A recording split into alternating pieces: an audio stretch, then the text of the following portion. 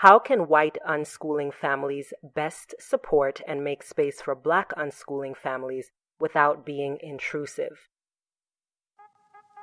Fear of the Free Child is a weekly podcast that centers diverse narratives, insightful commentary, learning with our children and deschooling ourselves, owning our multiple identities and treating children with dignity, creating community and sharing conversation from often silenced spaces, breathing life into liberation practices proactively and on purpose. It's about parenting. It's about self-directed education, loving. It's about learning, liberatory practices, defining love for ourselves and giving our love to as much of the world as it can possibly contain. Let's find each other. Let's support each other. All of these stories are important and should be shared.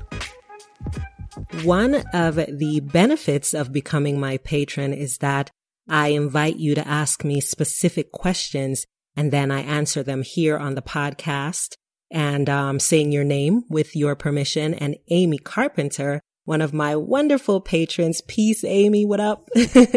Asked a question that I'm happy to answer here. Amy's question is, how can white unschooling families best support and make space for Black unschooling families without being intrusive? And I think it lends itself to the larger question about how white people can be supportive of people of color without being intrusive, right? It's all connected. So I have some specific responses here. And then also, interestingly, the next episode, the episode right after this one with Julia and Anthony over at Heartwood ALC, they started an Agile Learning Center in Metro Atlanta in Clarkston. Julia is a white woman and Anthony is a Black man.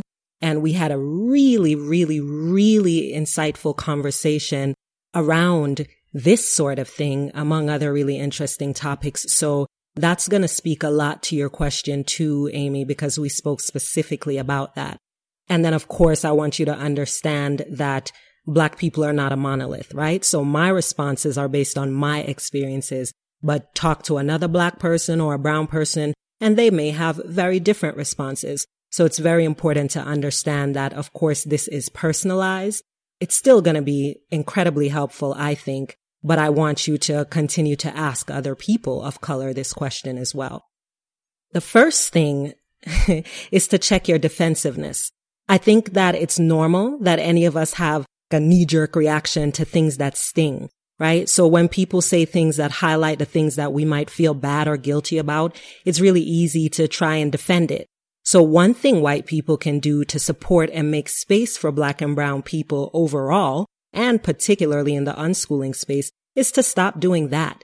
Leave your hurt feelings for, I don't know, your journals or your mama or somebody else. But in conversation with us, listen and process what you're hearing without explaining why you feel that way.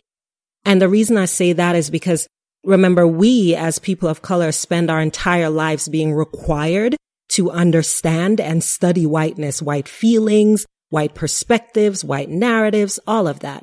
You are the one who now has an opportunity to explore our perspectives. So try to let your conversations with us be about that. We don't need to understand you in order for racist realities to be dismantled.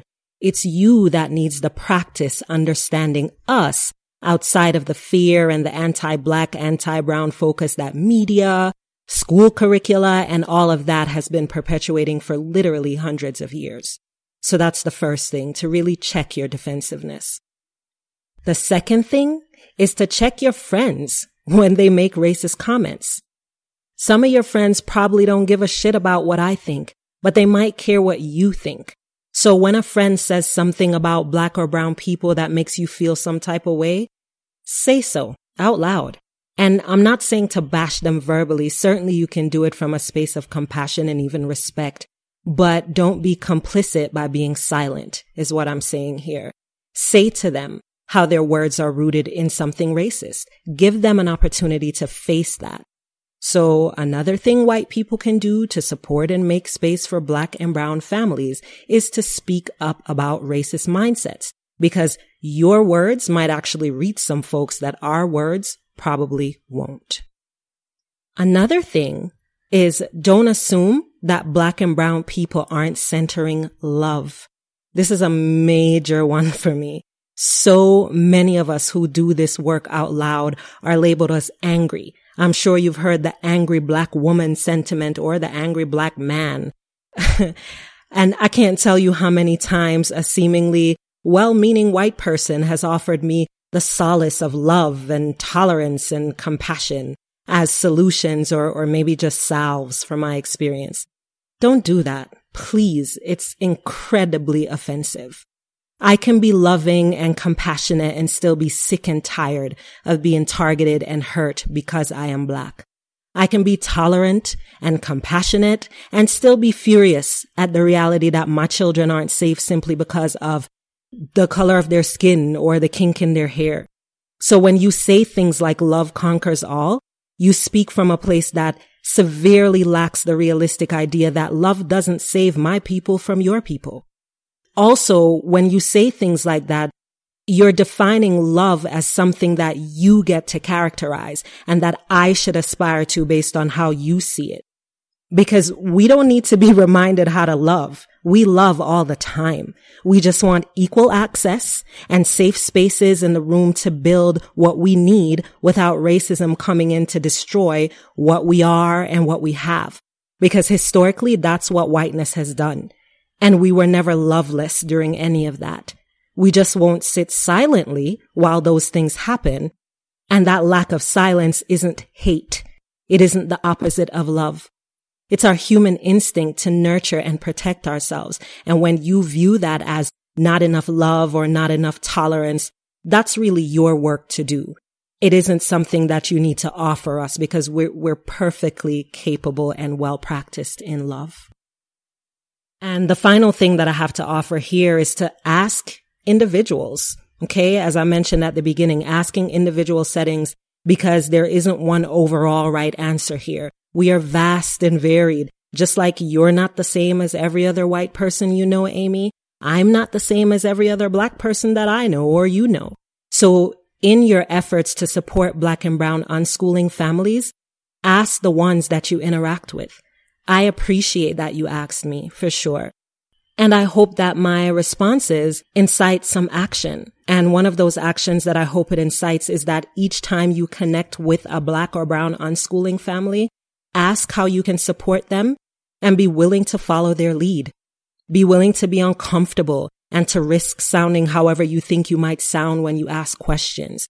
Those are some of the things that I think white people can do to be more supportive of Black and brown families in any space, including the unschooling space. And I want to end with a shout out to my two newest patrons over at patreon.com/Akila. Sonia, I appreciate you. We've been talking on a few mediums and I'm so looking forward to getting to know more about what you're doing in this space. Amy, I appreciate you so much. You also reached out on Facebook. And Nakima, I know I gave you a shout out last time, but I want to do it again just because. So thank you so much to all of you. You're my newest patrons. And while I'm here and I have this in front of me, let me shout out my existing patrons as well. Ariel, LaRonda, Katrina, Freedom, Julie, Liam, Jennifer, and Thomas. Thank you so much. I now have some help with editing the episodes, which is such a freaking relief. And it's given me an opportunity to really look at ways to broaden this work. I want to do some more traveling while I'm here on this side of the world. And you're helping me to make that a reality. So thank you for all of you, all 11 of you. And I encourage anybody who's listening who is not a patron, if you are in a position to do anything from $3 a month or a one-time donation of $3 to $3,000 a month, shout it. Do it over at patreon.com/Akila. Thanks for listening to Farrah the Free Child podcast.